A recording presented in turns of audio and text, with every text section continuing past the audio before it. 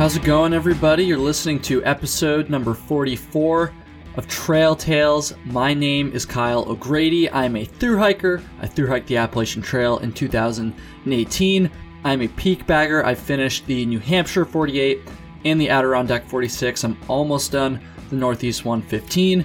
That's pretty much my hiking resume there. And this is the podcast where I chat with other thru-hikers and other peak baggers and other people who are just stoked on hiking just like myself about their experiences on the trail. Now, Max Cerullo, a peak bagger and journalist, joins the show. Mac has completed the 4,000 footers in the White Mountains of New Hampshire. He also wrote this amazing article about Philip Karcha's single-year grid for Outside Magazine, and you should definitely go check that out if you haven't already.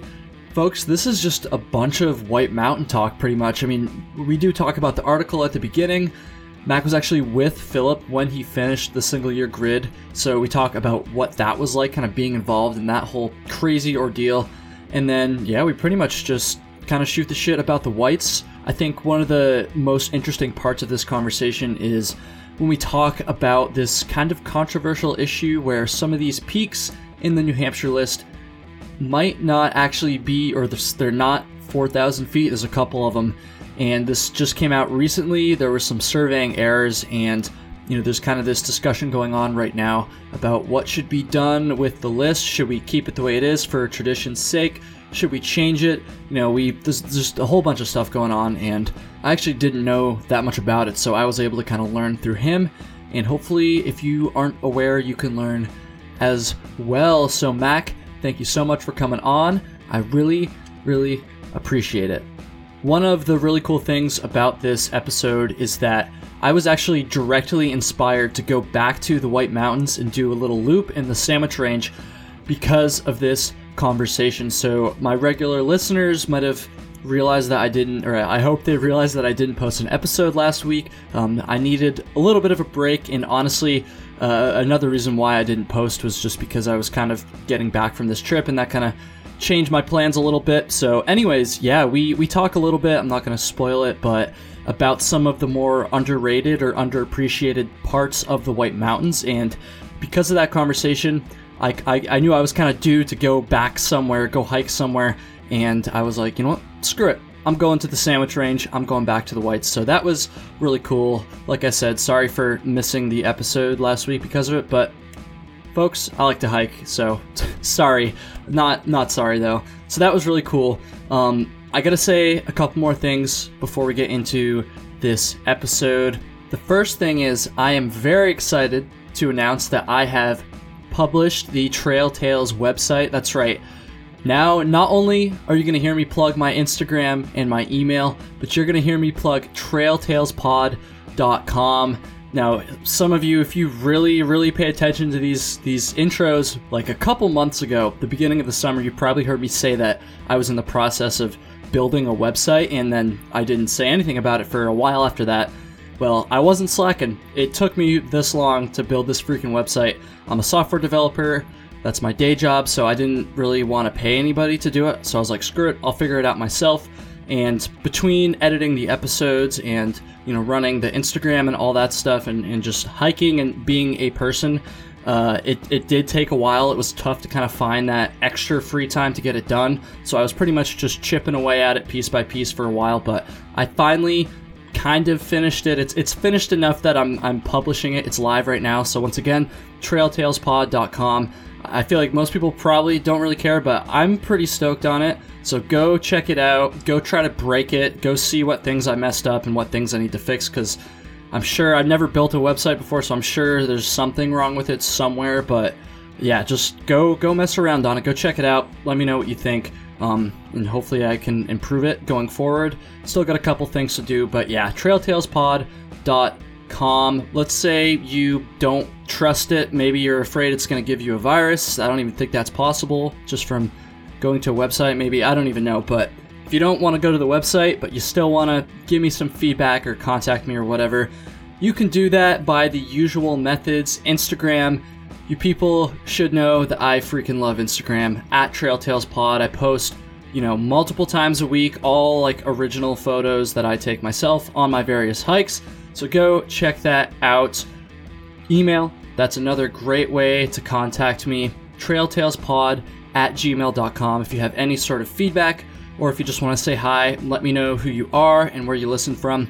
I always love hearing from people. I also want to say that if you send me an email or a Instagram DM, or use the contact form on trailtalespod.com, which is sweet, and you send me some feedback or just, say hi or whatever, I will send you a free sticker, a free Trail Tales sticker. Hell, I'll even send you 2 free stickers, so just let me know what your address is or whatever, and, I'll get those out. I've had a couple people take me up on that, and it's kind of fun to write the little thank you notes and stuff, so yeah. Let's get some stickers out, people. Let me send you a freaking sticker. The next thing I have to say is a big thank you to everybody who donated to the Trail Tales team for 46 Climbs. That fundraiser is officially over. You've probably been hearing me talk about it for a few months now. In total, the Trail Tales team raised $2,660, which is so amazing. When I first started this fundraiser, I had no idea, absolutely no idea, how much I was going to be able to raise. I set the goal at $100 because, I just didn't know, and obviously that goal was, just blown out of the water. About $2,000 out of that $2,660 was raised by one man named David Gallagher. David, I've thanked you a couple times, but I'm going to do it one more time. That was so freaking sweet, dude. I really appreciate that. And of course, I appreciate everybody who donated any amount of money, no matter how big or how small. $2,660.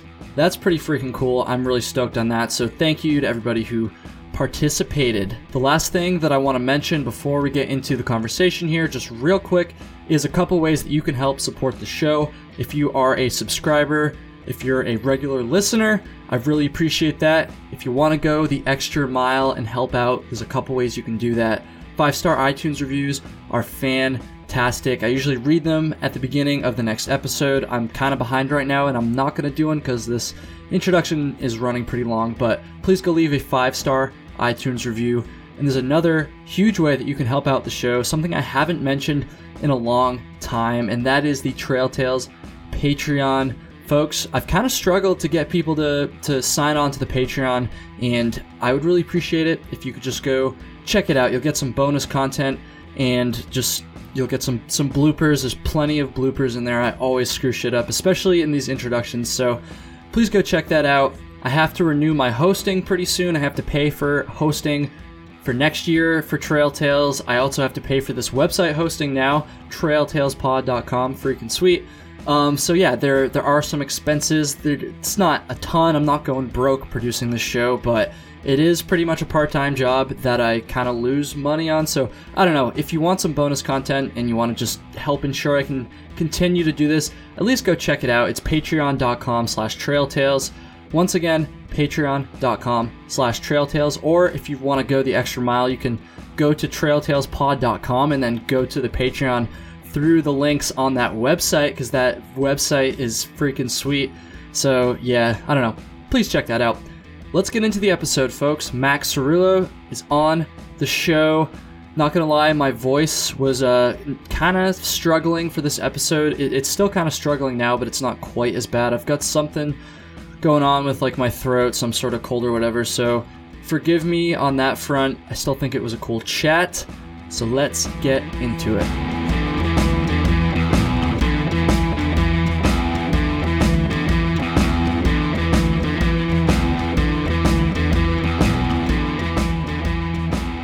Alright, here we go, number 44 with Max Cerullo. I definitely got that last name right there, didn't I, Mac?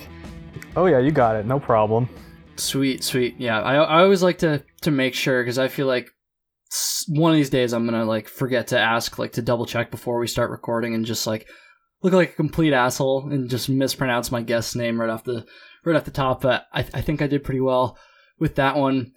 Some of you might be familiar with Mac because he is the one that wrote the Outside magazine article about Philip Karsha's single-year grid, and that's kind of how we got connected. And in that article, Mac mentioned Trail Tales, which freaking blew my mind, because I mean, I think I kind of said this on one of the Philip episodes, but to think that like this podcast that I started and still do like literally in my bedroom by myself would somehow be mentioned in like an Outside magazine article, even if it's just one line, like that's freaking crazy. And Mac, I know I just thanked you a second ago before we started recording, but I had to say it again because, dude, that's so awesome. That's like I like ran downstairs and like showed my roommates. Like I was just so pumped on it. I had a couple people like message me and tell me congrats or whatever. So, dude, thank you so much for that, and like congrats to you as well, because that was a freaking awesome article, dude. I'm sure a lot of people listening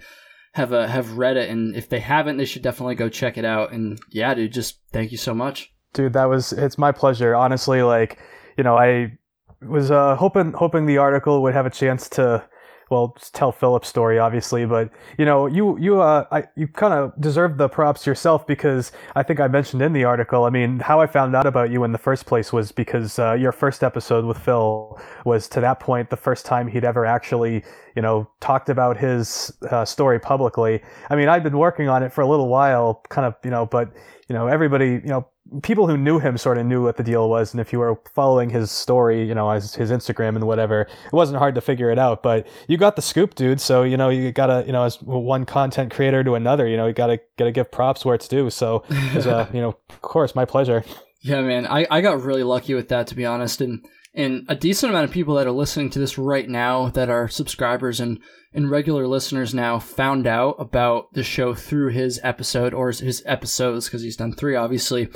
And so I just got super lucky. I mean, I think in our first one, I kind of talked a little bit about how we met each other, but I don't think I actually mentioned, or maybe I did. It's been a while now. It's back in April, but like when I first met him and heard about what he was like, had just started to do, at that point, I had already kind of decided that I was going to start this podcast after I got back.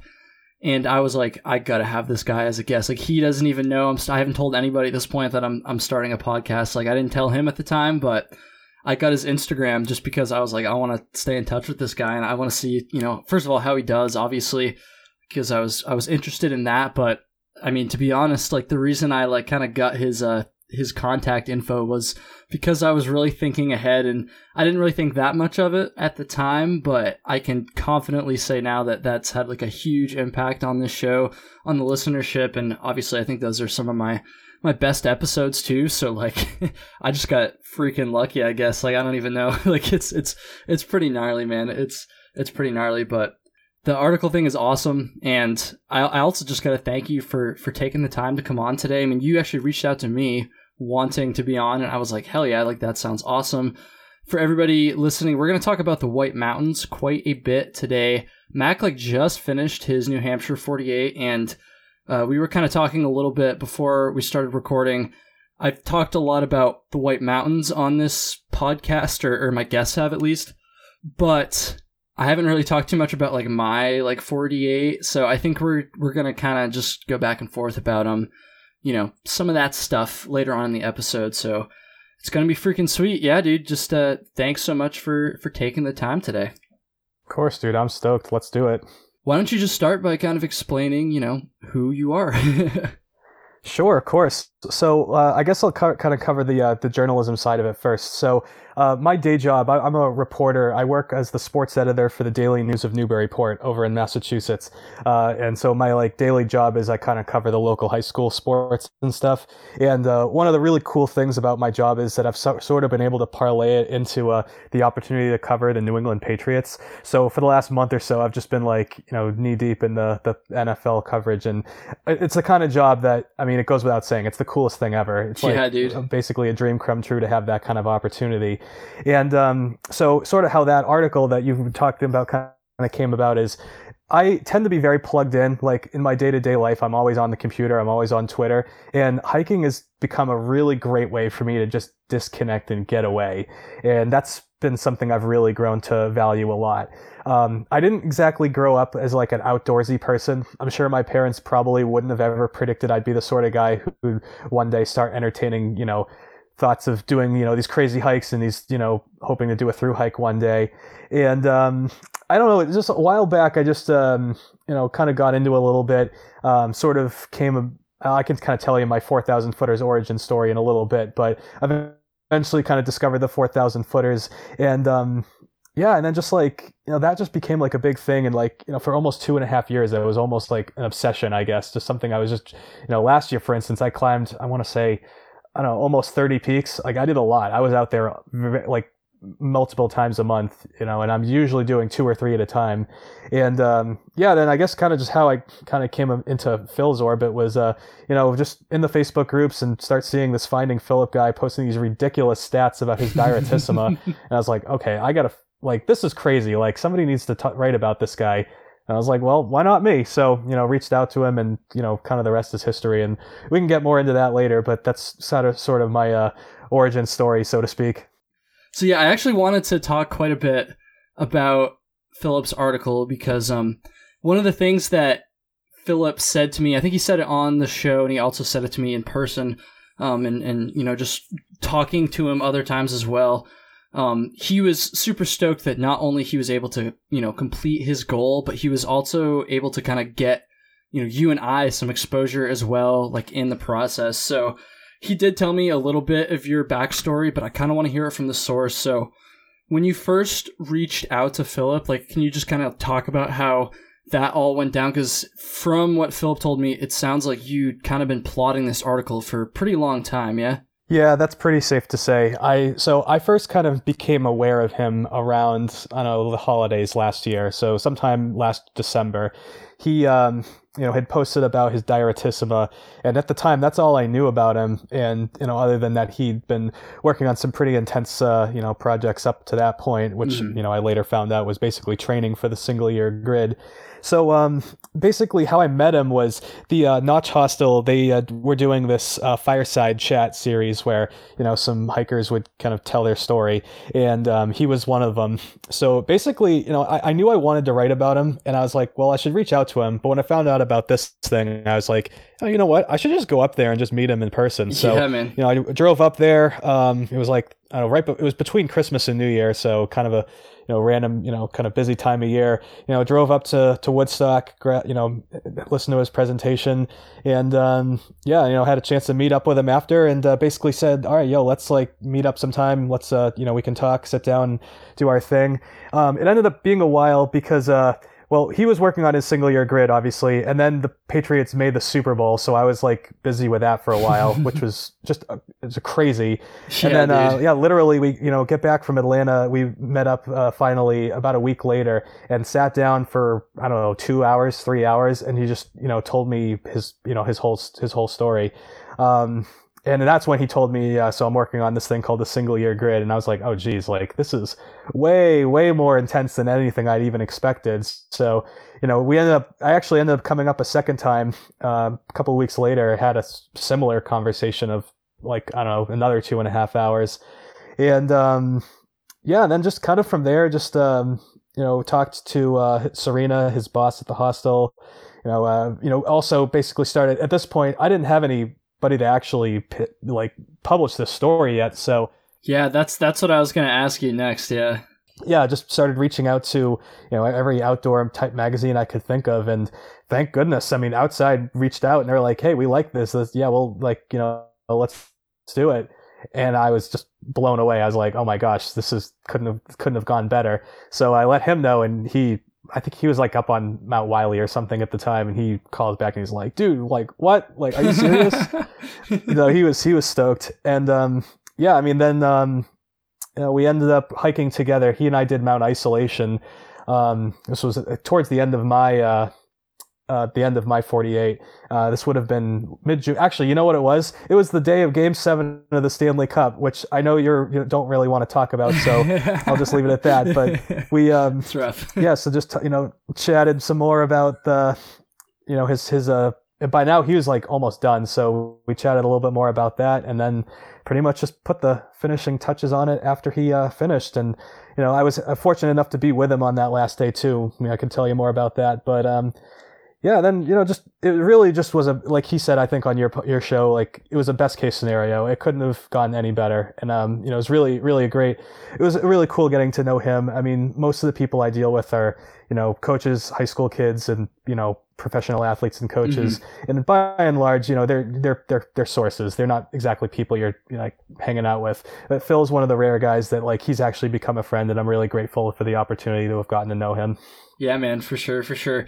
How much of the article had you finished by the time Outside kind of committed to running it? Yeah, I didn't actually start writing it until after I'd already kind of, committed with them. Okay. I had so many pages of notes. Like, I transcribed all of our interviews, all 4 or 5 hours of them. Philip told me that, and he was kind of saying that to illustrate how much you put into this freaking article, which is so crazy. So you were like transcribing all these interviews, like hours of interviews, before you even knew for sure if somebody was gonna like publish the article? Well, I knew if nobody said yes, I was going to do it myself. I mean, it wouldn't have been relevant to the Daily News of Newburyport's readership, but I mean, whatever. I would have probably gone for it, I guess, but I'm glad it didn't come to that. So, no, it was, I just, I had a lot of notes, I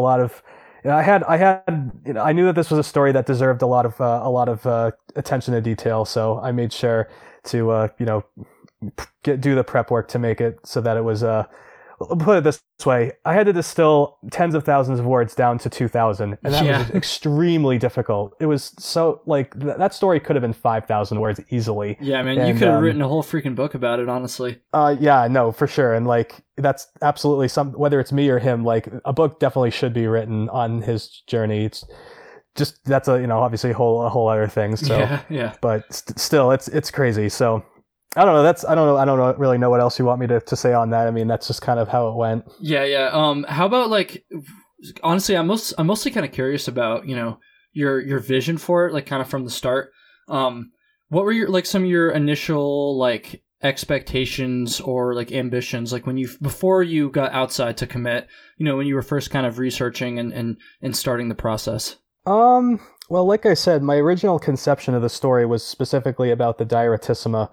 So, you hear about the Appalachian Trail all the time. You hear about the PCT. You hear about all these through hikes. But this is like, not many people know about this thing. And it's insane. Like, some of the stats that you hear, I mean, I don't exactly remember off the top of my head, but something like 240 miles with like a lot of elevation, like shit ton, like an insane amount of elevation, and you go over all 4,000 footers. I mean, it's pretty relentless, and it's definitely something that I thought, well, this is something that I think people would find interesting, and just his story and just like what happened, like with him and his hiking partner on that trail, where like his partner at that time got injured halfway through, but not before like going like 100 miles on the bad leg, and they got rained on, and it was just super interesting and dramatic, and I was just thinking, man, this is compelling, like and that was my original conception, and then it's like, oh, actually no, this is just like the first week.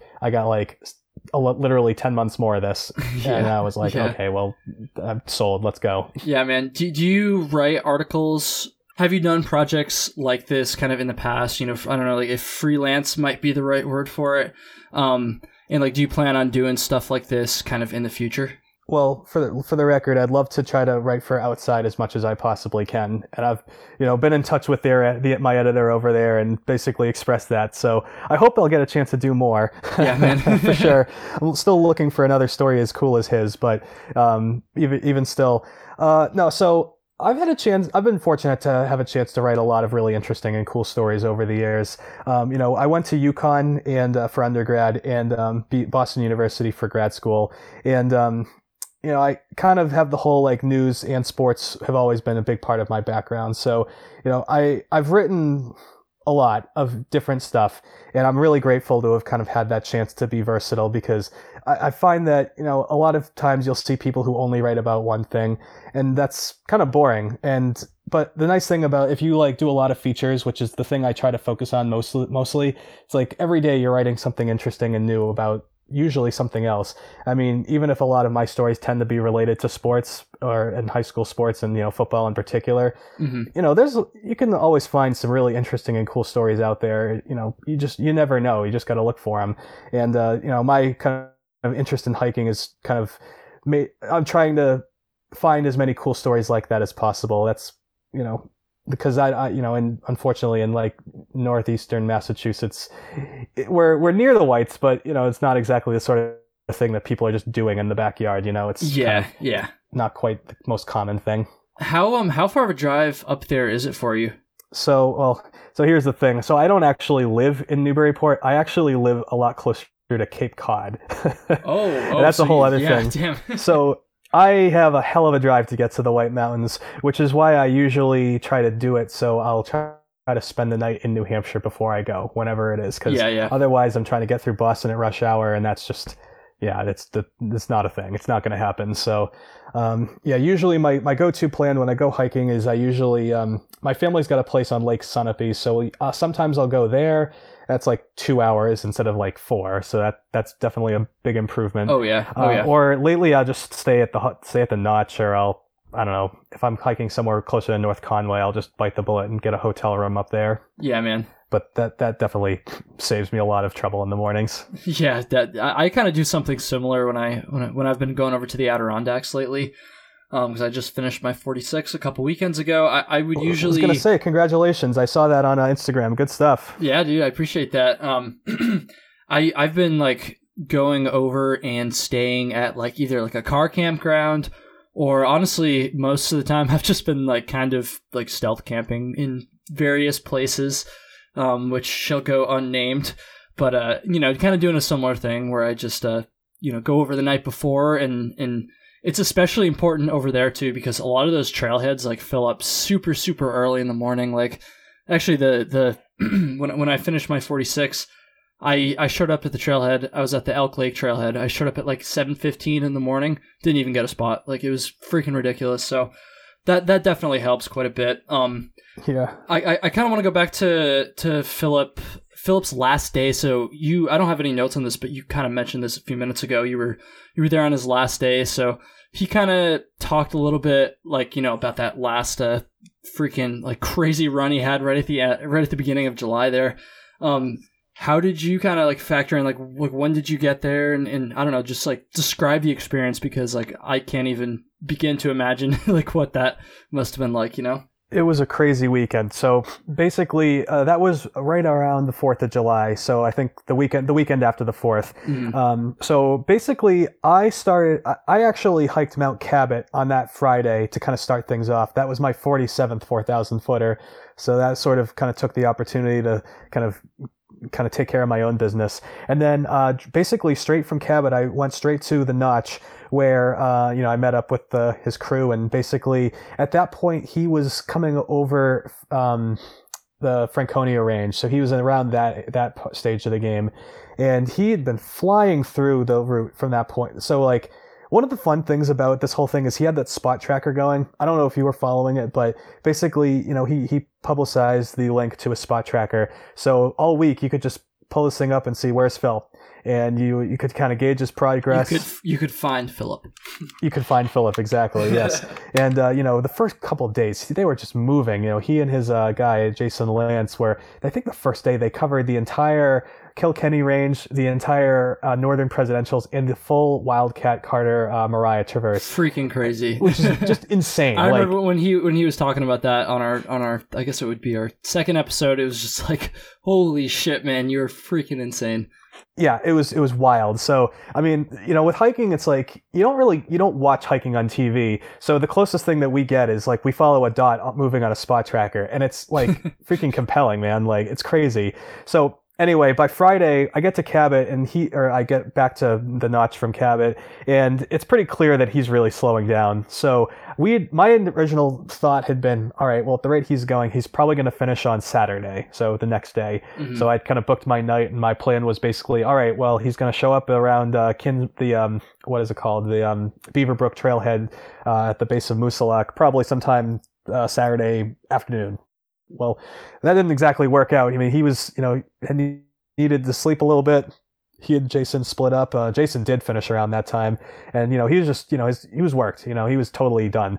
But he kept on pushing along, but he ended up not actually showing up at that trailhead until 3 or 4 in the morning on Sunday. Mm-hmm. So basically Saturday, I basically took a 0 day and just kind of chilled on the porch and hung out and kind of watched his progress, talked to his crew, talked to, kind of made some friends with everybody there. Yeah, man. And and then I hadn't planned on spending that night, so I basically, they were full, so I camped out in the backyard, set an alarm nice and early, and then, just rolled over to the Beaver Brook and met him when he came out of the woods. So he told that story about how everybody kind of called out with like the wolf thing.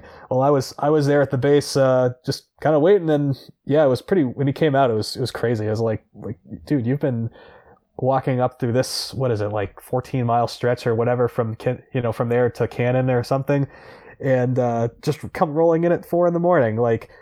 So anyway, we were ready to go, but he needed to sleep, so we ended up meeting up the next or a couple hours later, and just about a dozen of us, maybe fewer, went up the Beaver Brook Trail, and it was cool. He at this point, he knew he wasn't getting the Diartissima speed record like he wanted, but he was, it was everybody. It was clear to everybody he was going to get a single year grid. So he was on another planet at this point. He was, totally wasted off his treehouse, but he was definitely pretty stoked. And once we got up to the top, I mean, it was really cool. You get to see one of the craziest accomplishments anybody's ever managed to pull off in the White Mountains, and you're there.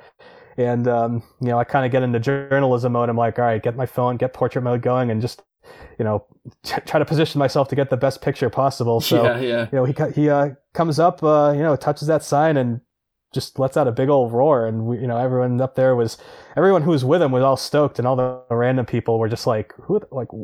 Who are you? What's going on? That's kind of what he had said as well.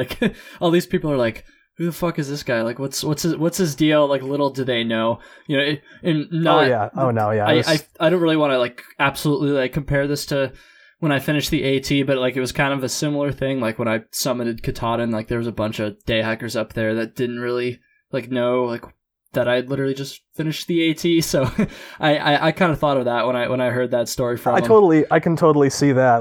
I mean, to be fair though, if you're up on Katahdin, I kind of feel like you should at least kind of consider that as a possibility. Whereas this is just so out of left field. I mean, a few people kind of asked some of the others, and they were like, "Oh yeah, no, he just did this thing," and they're like, "Wait, what?" I mean, yeah, it was pretty wild. So, I mean, perfect day up there. I mean, the Moosilauke never disappoints. For those who don't know, Mount Moosilauke is usually the first White Mountains 4,000 footer you encounter if you're heading northbound on the Appalachian Trail, and it's basically this big grassy bald. You don't really see too many like it in New Hampshire, and it's just got an incredible view. Really, really cool introduction to the Whites. And it happened to be my first 4,000 footer actually. Oh, nice. And just his kind of him being able to finish there it definitely was better than him finishing on Cabot, which would have been if he'd done the final Diartissima going the other way. So, it was really cool. And then on the way down, it's like, well, we can't go down the Beaver Brook because Beaver Brook is steep as hell. And, he was I don't know if he would have made it down. He would have probably tumbled down, and it would have been bad. Dude, so that is made the freaking gnarly trail. So yeah, I could see that. We made the smart call, and we were just like, let's just go down Gorge Brook.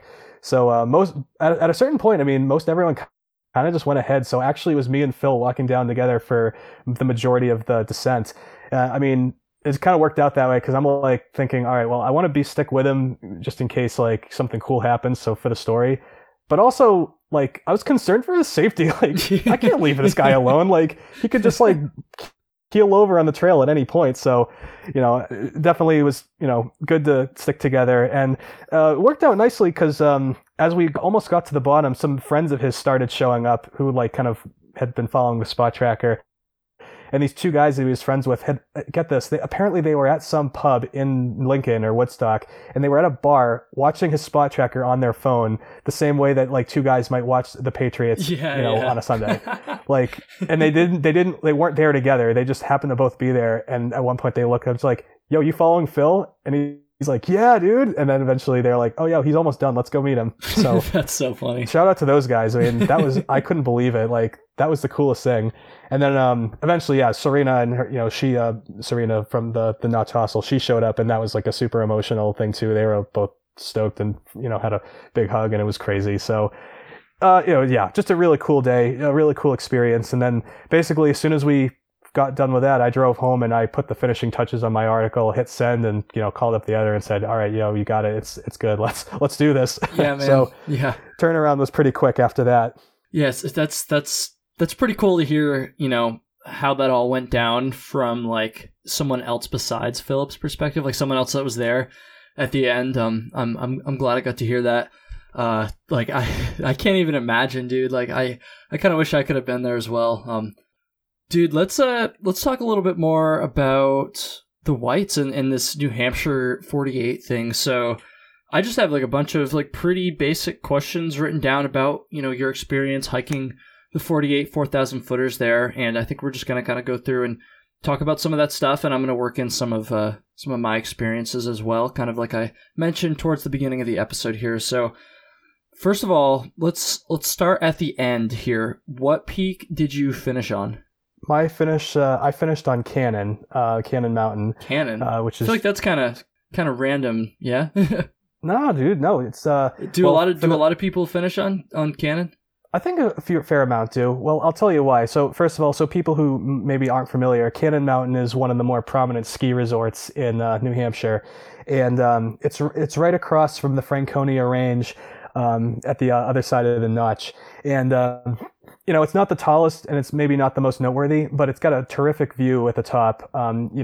Just crazy views across to Franconia. There's an observation tower.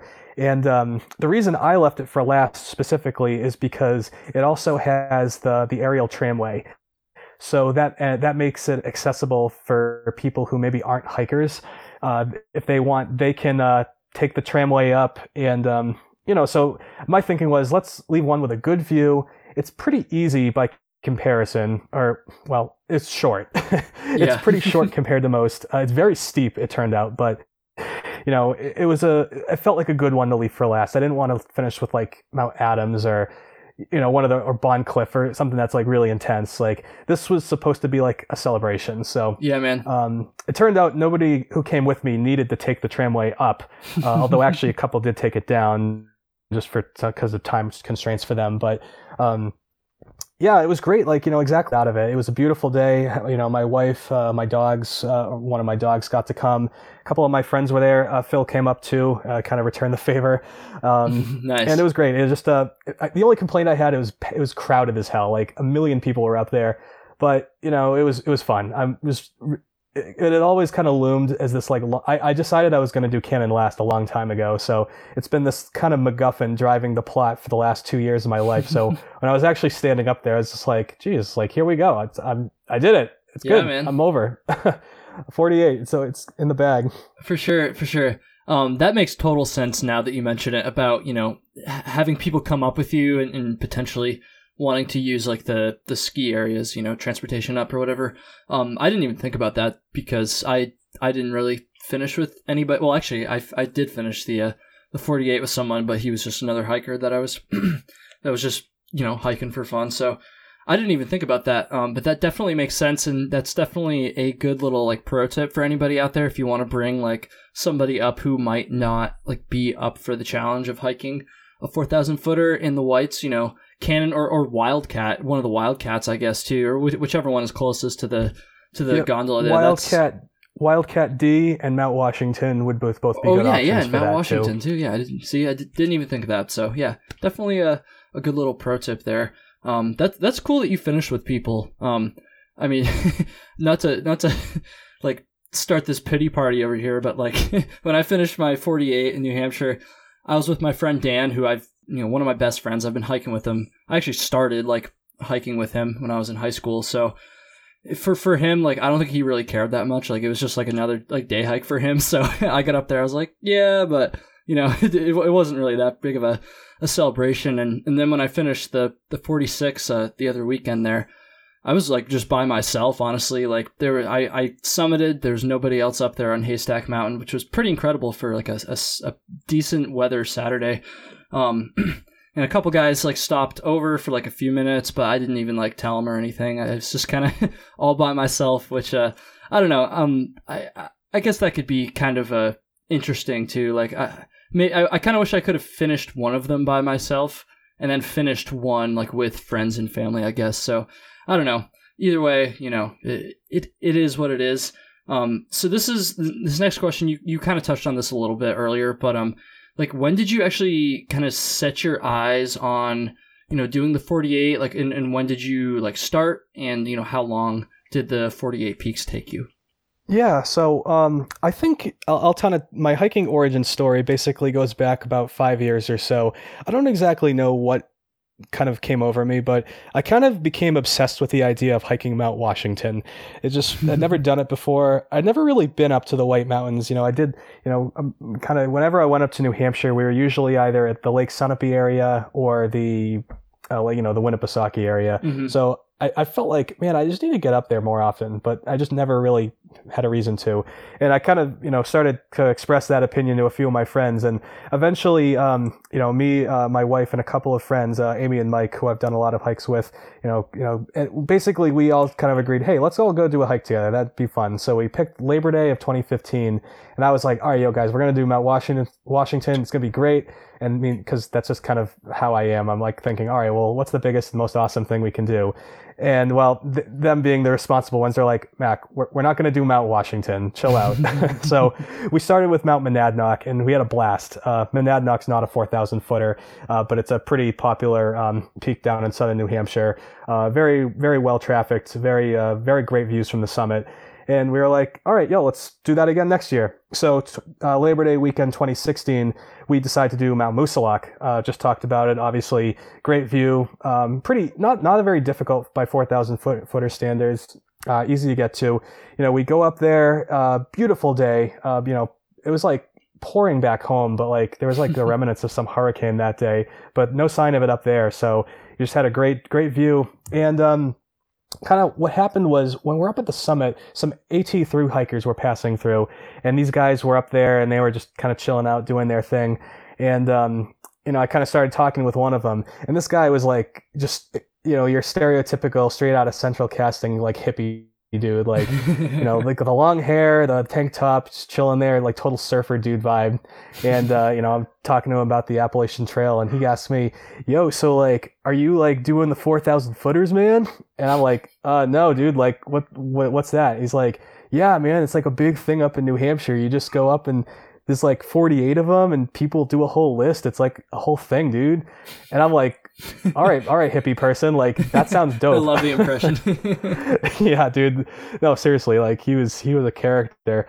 And yeah, I don't know. I just kind of started looking into it, and basically over the winter, it, you know, obviously, you know how winters in New England are. I'm like stuck in my house, and I just fall down the YouTube rabbit hole. I start following people, and basically just started looking at YouTube videos of every 4,000 footer I can find. And basically, as soon as the snow melts, I'm like, all right, get me out there. I need to go. So I get my crew back together. We do Mount Pierce, and that was great. Mount Pierce is on the Presidential Range. It's one of the shorter ones. Got a really cool view facing up northwards towards the Mount Washington and the kind of the other southern presidentials. And that's kind of the point. I was like, all right, you know what? I'm in. Let's go. So I think you could say I officially committed when I did Whiteface and Pasconaway as my next one, which is super, super random in retrospect. But, you know, that was a fun one. Whiteface has got all these cool ledges, and, you know, kind of clamber up these things, and then you get a good view facing southwards to Lake Winnipesaukee. You don't really get a view quite like that anywhere else. And then Pasconaway is kind of whatever. It's got some cool views up there too. But yeah, and then after that, it was Lincoln Lafayette. So get the Franconia Loop, which is kind of one of the more famous 4,000 footers. And then then I was off to the races from there. And then I was kind of, there's no doubt after that I was eventually going to finish. Yeah, I mean, that is kind of, you just said a second ago, it's kind of random that you did Whiteface and Pasconaway early on like that. I feel like those are two of the more like underrated peaks, because to be honest with you, I probably haven't thought about those peaks since I did them. like I like completely forgot those peaks even exist. Like they obviously like 48. That's a pretty big number, and I do a lot of hiking, but I completely forgot about those, and I really enjoyed those as well. I feel like I actually want to go back to that area and maybe explore some of the other trails like around there, because I remember just looking at the map and looking at the trailheads and stuff, and I was like damn, like they're in the signs, the trail signs. There's just like so much down there that I feel like a lot of people kind of forget about because it's kind of overshadowed by like the presidentials and Franconia and all the popular stuff, obviously. So I don't know, have you ever had a chance to like explore anything else like down there, or even more generally, have you ever had a chance to explore any of the trails in the Whites that aren't like part of the 4,000 footers? Well, I've done most of my hiking has been kind of 4,000 footers related. So far, the only time I've been down in Pasconaway and Whiteface and the what's that thing called, the bowl, that whole area, yeah, man, was for that hike. I'm like due to go back. So actually, kind of one thing I should mention. So around after when the 2018 season started, I actually had been watching so many hiking videos that I was like, all right, you know what? I'm just going to make my own from now on. So I started to do basically my own YouTube channel. Pasconaway and Whiteface was one of the ones that predated that. So I need to get back there and I need to check that place out again. And, it's like you said, it's beautiful. It's very underrated. There's a few other cool places down there, like the Sandwich Dome is another one in that area that I'd love to check out. Mount Chocorua, not a 4,000 footer either, but that's a pretty popular one. Those are kind of all in that southern New Hampshire and southern White Mountains kind of range. Honestly, I've never had like a bad like experience in the Whites. I mean, I've had some less than stellar conditions in the Whites, but all the you can't really go wrong. The whole region is beautiful. Yeah, man. And honestly, one of the cool things about finishing the 4,000 footers is now like you can go back and explore some of these other areas, because that's one thing I've been thinking about, because I finished them in 2017, July 2017, I think it was. So like I the only time I've been back since then was just on my through hike, obviously, but like I am really going to try to make some time this fall to like go back and explore. Honestly, I might even just go to that same area we were just talking about there.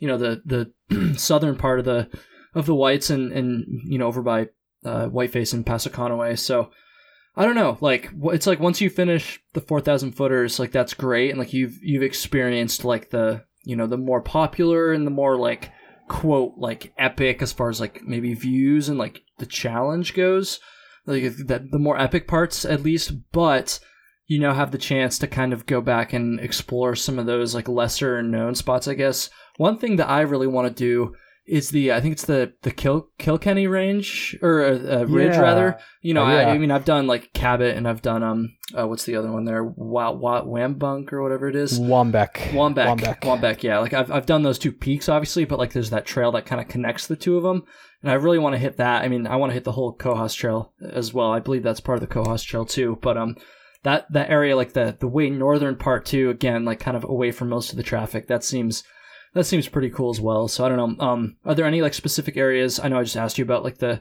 southern part by Whiteface and Pasconaway, but like are there, and you just named some spots there, are there any other areas like in the Whites that you know of specifically that you think would be cool to check out besides the 4,000 footers? Well, let's see. I mean, the Pemigewasset Wilderness is kind of where you're going to get the most bang for your buck. That's obviously, you've got the Franconia Range on one side, the Twin Range is kind of on top, and you'll get like Garfield, Galehead, and that whole range up there. So Appalachian Trail through hikers will know that. Mm-hmm. The right side of that, you've got the Bonds. I mean, listen, if you've never been to the White Mountains and you're not familiar with the 4,000 footers, go on Google Bond Cliff right now, and then do yourself a favor and find a way to get out there. Yeah, man. It is one of the most incredible hikes you can ever do. And unfortunately, I have to kind of take other people's word for that, because when I did the Bonds, I got no views whatsoever. Same here, man. Same here. I got totally socked in, and it was bullshit. I was super pissed. It was so freaking disappointing. It was last Columbus Day. I went up for an overnight, my first ever overnight, first time I'd ever like slept in a tent in the woods in the middle of nowhere. And I got these pretty sweet views from Z-Cliff the day before, and it was peak foliage, and I'm just thinking, man, oh man, if I just get this view tomorrow, it's going to be so freaking dope. And I woke up at 5 a.m. at the Guyot campsite, and I roll over to West Bond. It was pitch black. I'm in the middle of the woods all by myself with nothing but my headlamp and, a little water bag because I stashed most of my gear at the campsite. And I'm walking through like, man, like, what am I doing out here? Like, I am like literally in the middle of freaking nowhere in the pitch black. And, eventually I get up to West Bond and I just sit on a rock up there and I say, all right, you know what? I'm here. The sun's going to come up and I'm just going to get these sweet views. And it didn't take long for me to realize that it wasn't going to be my day. The clouds, well, they were there and they weren't going anywhere. The forecast had said that may have been a possibility, but my schedule at that point was pretty tight. So I was like, all right, I'm just going to go for it. Maybe I'll get lucky. And I didn't get lucky. So I'm planning on getting back up there probably around a similar time and going to go for it a second time. And I'm going to get that view. I still need a proper Bond Cliff picture. The one I have right now is literally just my silhouette on the cliff, which is actually kind of a badass picture, but you got to get the full view. Dude, it's freaking sketchy, like on that cliff though. Like when I was up there, or excuse me, before I got up there, I like kind of thought about that. I was like, oh, am I going to try to get like the classic like Bond Cliff, like sitting on the edge picture? And it was very apparent to me as soon as I got up there that was not going to happen. Like that shit's, yeah. And I'm not even like super bad with heights or anything, but like, yeah, fuck that. Like that shit's pretty crazy. Dude, that cliff is absolutely terrifying. I mean, even with the clouds, I could just look down and be like, oh geez, like I can't even see where this thing ends. Oh my God. Yeah, dude, that would probably be even sketchier, honestly. That's pretty epic though. That sounds pretty cool. Yeah, dude, when I did the Pemi Loop, I didn't get a single view the entire time. Like, nothing on Franconia, nothing on the Garfield and the rest, and certainly nothing on Bond Cliff. But I got really lucky because when I went through on my through hike, I think AT probably does like a third of that Pemi Loop. And when I did it the second time, perfect weather. And it was on a through hike, so it probably was a little bit more like important that the weather be nice. At least as far as my comfort goes, so I'm very thankful for that. And I definitely want to go back and do the Pemi Loop again sometime. Like maybe even try to do it in one day, because I did it like as a backpacking trip the first time. So, dude, if you can do a Pemi Loop in one day, you get major props from me. So I actually, a couple days before I finished my 48, I actually attempted to do a Pemi Loop. It was meant to be my victory lap of sorts, but because of some scheduling stuff, my Cannon hike had to be pushed back, and I just didn't have time to make the Cannon hike or the Pemi Loop work any other time. So I went for it, and let me tell you that it absolutely kicked my ass.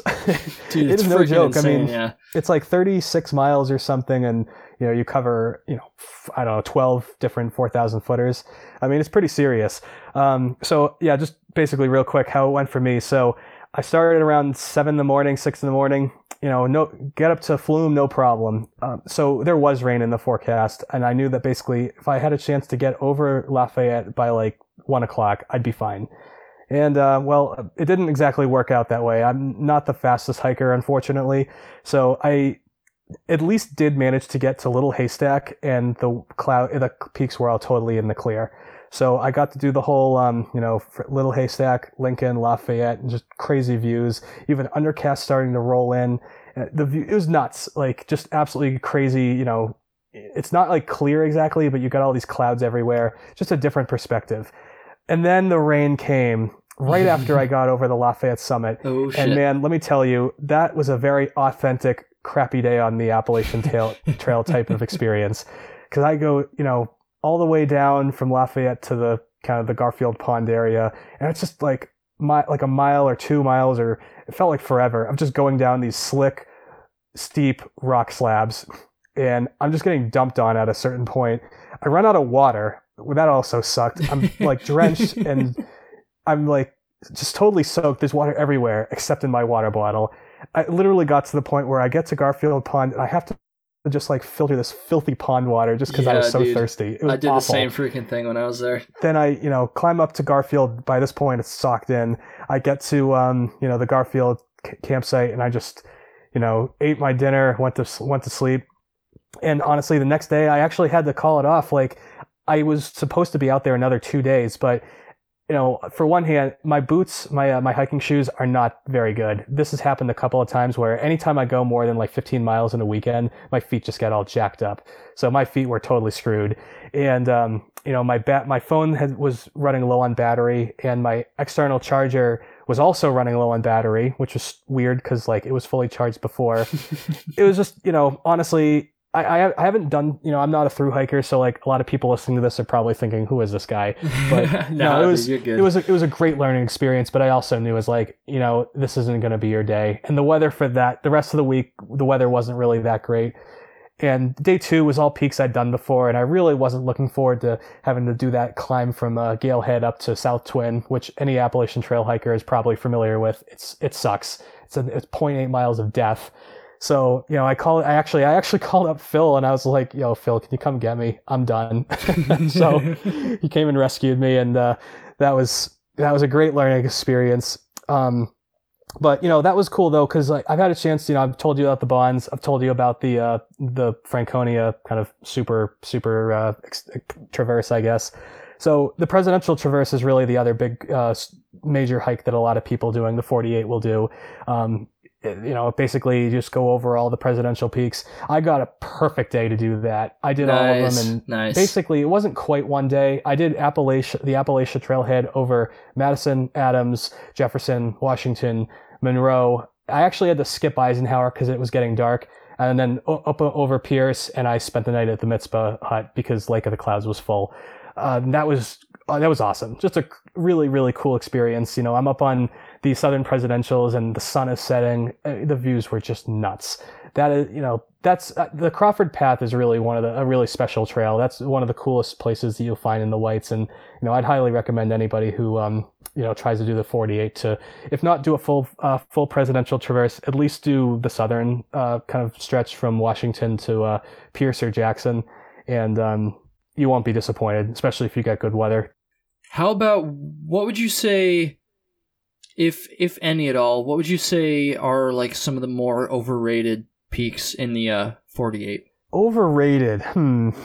That's tough. I know it is tough, and it's a very like open question. So don't read into it too much. Just whatever your definition of overrated would be. Well, I'll tell you this. I mean, all of the peaks are spectacular. So, I'm not going to bag on any of them. I would say, honestly, the most overrated peak has got to be Mount Washington, if we're being honest. Yeah, dude. It's exactly the most popular. I was thinking too. It's the most popular, obviously, because it's the tallest. But, the vibe up there is just different. You got all these buildings, you've got a cafeteria, and, not that I have nothing against cafeterias on top of mountains. They can really be a real nice thing to have when you're hungry. The cog railway and the auto road, it's great that it makes it accessible, but when you're doing a presidential traverse, or even if you're just hiking Mount Washington itself, you get up to the top and there's just people in flip-flops and cotton t-shirts. You can't help but be a little bit annoyed. Like, it's like, come on, what are you doing here? Like, oh yeah, for sure. And, the crowds, like, I didn't have to worry about I didn't have to wait in line when I got my summit picture, because by the time I got up there, it was pretty late.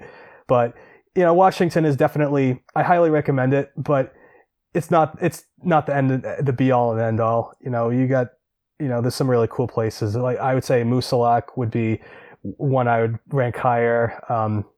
South Twin has got a really cool view. You got the whole Presidentials and the whole Pemigewasset. Bond and Bond Cliff and that whole area is crazy. Mm-hmm.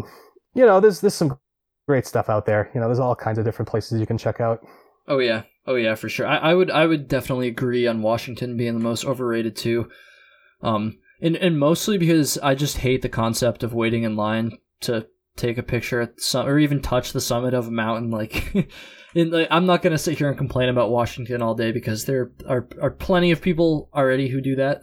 But I don't know. Whenever, like, for instance, one of my coworkers, he's not a, I don't want to say he's not a hiker, but he's not like the kind of hiker that would listen to a podcast about hiking, I guess. He's a little bit more casual of a hiker, and he's been like talking about doing Mount Washington, like, oh, I want to do Mount Washington, and I'm like, like I get it, it's like the highest one, but like what, like there's so much, like I've been trying to tell them to do other ones instead, because like there's so many other like better peaks than Washington, you know.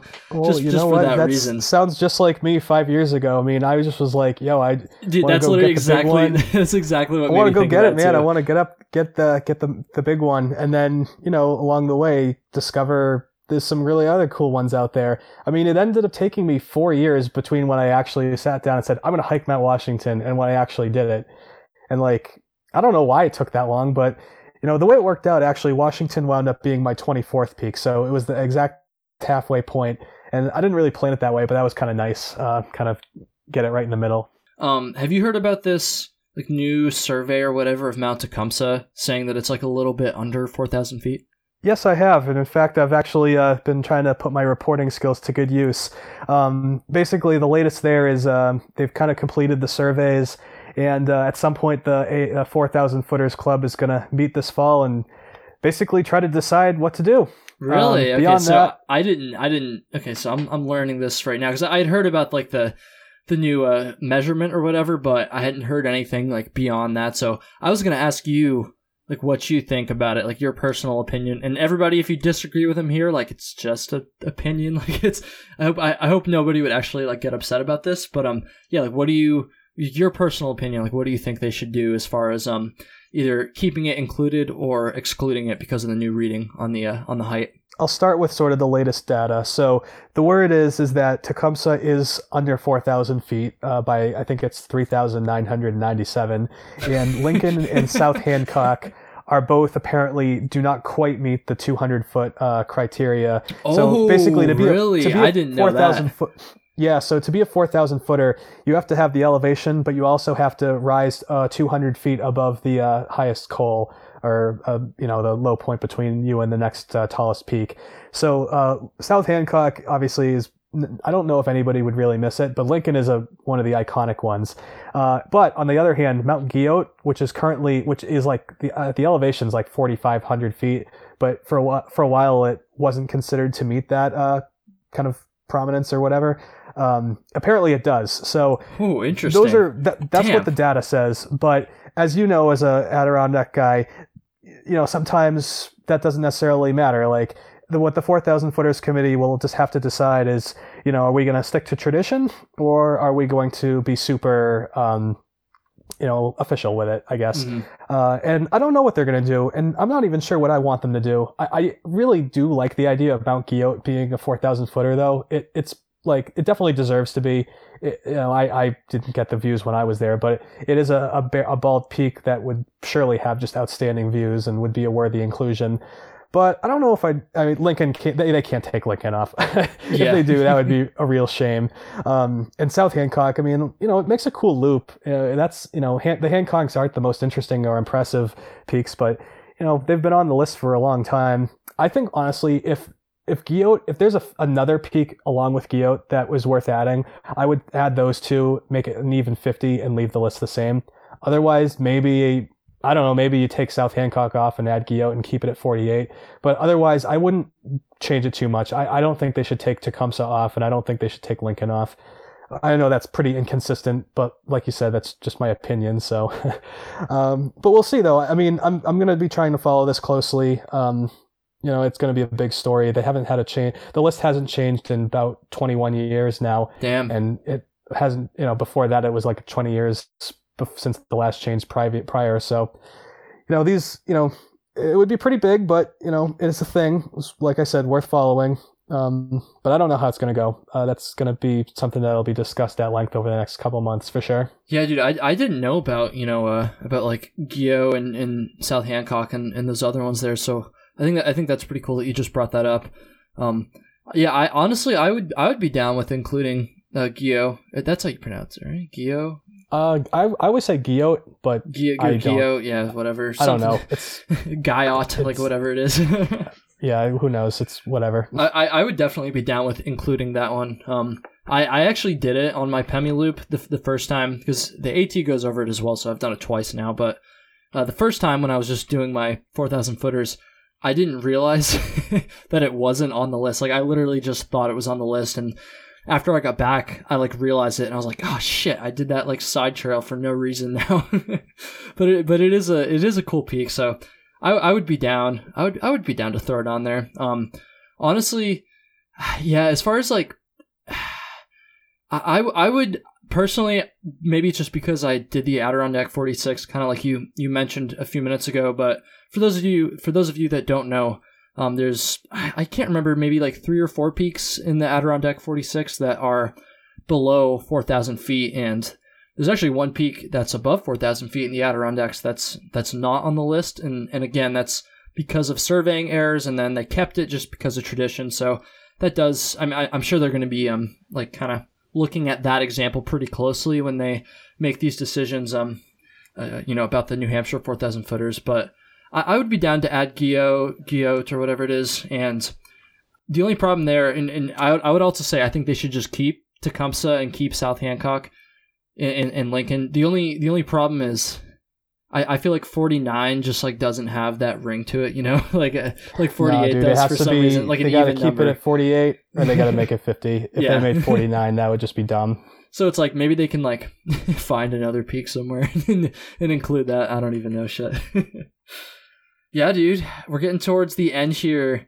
But we do have time for a story, so I didn't even need to remind you about this because I always forget to remind people.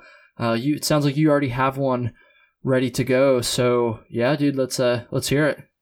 Oh boy, do I! All right, so basically, I mentioned a little bit earlier how I hiked Mount Isolation with Phil, and basically, it was a beautiful day. The hike, we did the one where you go up Glen Boulder over the Davis Trail, Davis Path rather, and just great views throughout. Get up to the top, Mount Isolation. That was kind of the last big peak that I needed to get done, and he's almost finished with his single year grid. So we're both stoked. We both have like a quick summit beer to celebrate, and then I'm like, all right, well, I want to get back down to see Game 7. So we hustle down. We basically run all the way down the Rocky Branch Trail where we'd left his truck, and we're crushing it. Like the trail is like flooded, so we're like bouncing from rock to rock. And I don't normally move this quickly. I basically say, yo, you lead the way. So I got the full Philip Karsha experience and just trying to keep up. And it was great. Like we crushed the whole thing in like, I don't know, 7 miles in like 3 hours, maybe less. I mean, that was by far the fastest pace I've ever maintained. Mm-hmm. And so basically we get down to like the bottom, and I'm like feeling myself. I'm stoked. We're jogging now. Like we're just straight up running. And we're within sight of the parking lot. And he's got his GoPro going because, like I mentioned before, I do some filming so I can make videos of these hikes. And as I'm literally right passing the sign, I just turn around and I just go, let's go. And then I absolutely ate shit. Dude, I tripped over like a branch and fell flat on my face. And Phil just like is dying laughing. He's just like, oh my God. Perfect way to end, and naturally he has the GoPro going. So he got the whole thing on film. And oh my God. I've never had anything like that happen to me. It was like, on one hand, it was like really funny, but on the other hand, it's like, come on, man, like, you're out here like, keeping up with one of like the legends of the White Mountains, and this is how you go and like do it at the finish line. Dude, I'll be honest with you. It was really funny. I've seen that video. It is pretty funny.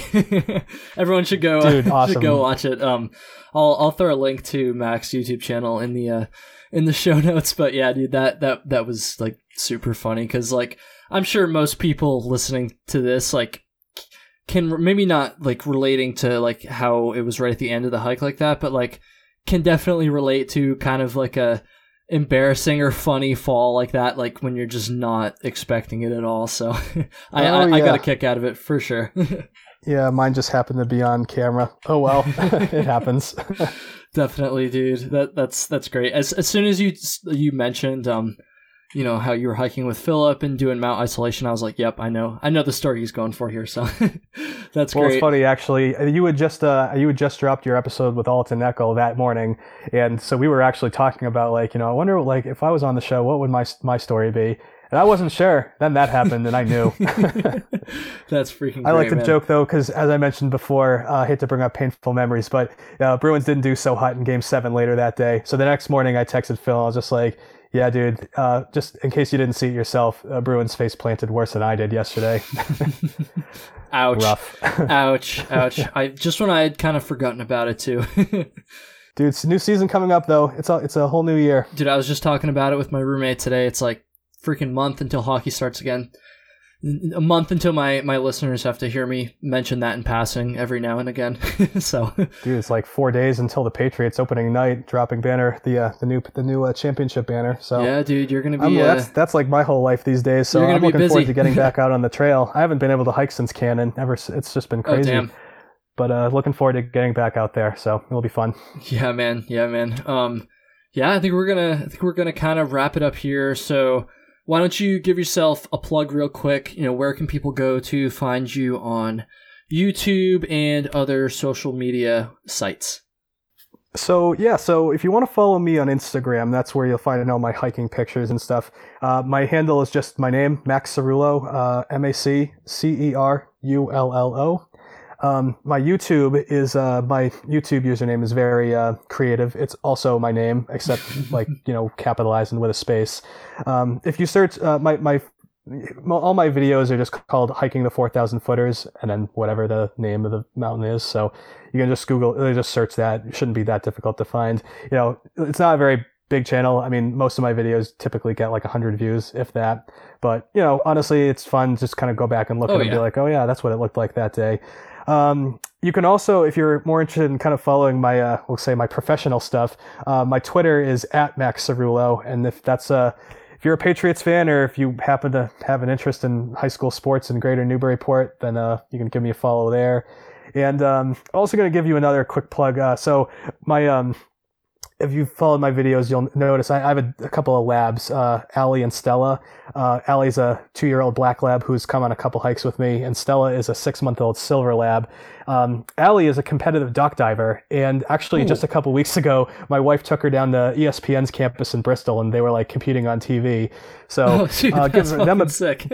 give them a bit of a plug. Their Instagram is @thelabraduo_Allie Stella, and you should definitely follow them because they're adorable, and they, who doesn't love dogs, honestly? So, dude, that's awesome. I think you're the first person to plug a pet social media, and you're also 44 episodes in. I believe you're the first person to plug a Twitter at the end of the episode too. So that's awesome. Breaking some records here. That's kind of funny. Well, to be fair, Alton's account is basically a dog account with Cole anyway. So, I don't think I'm exactly breaking new ground here. Yeah, I mean, that's fair. Shit, dude. Yeah. Thank you so much. Yeah, let's don't hang up on me quite yet, but I'm going to sign off now. So everybody listening, thank you very much and have a good one.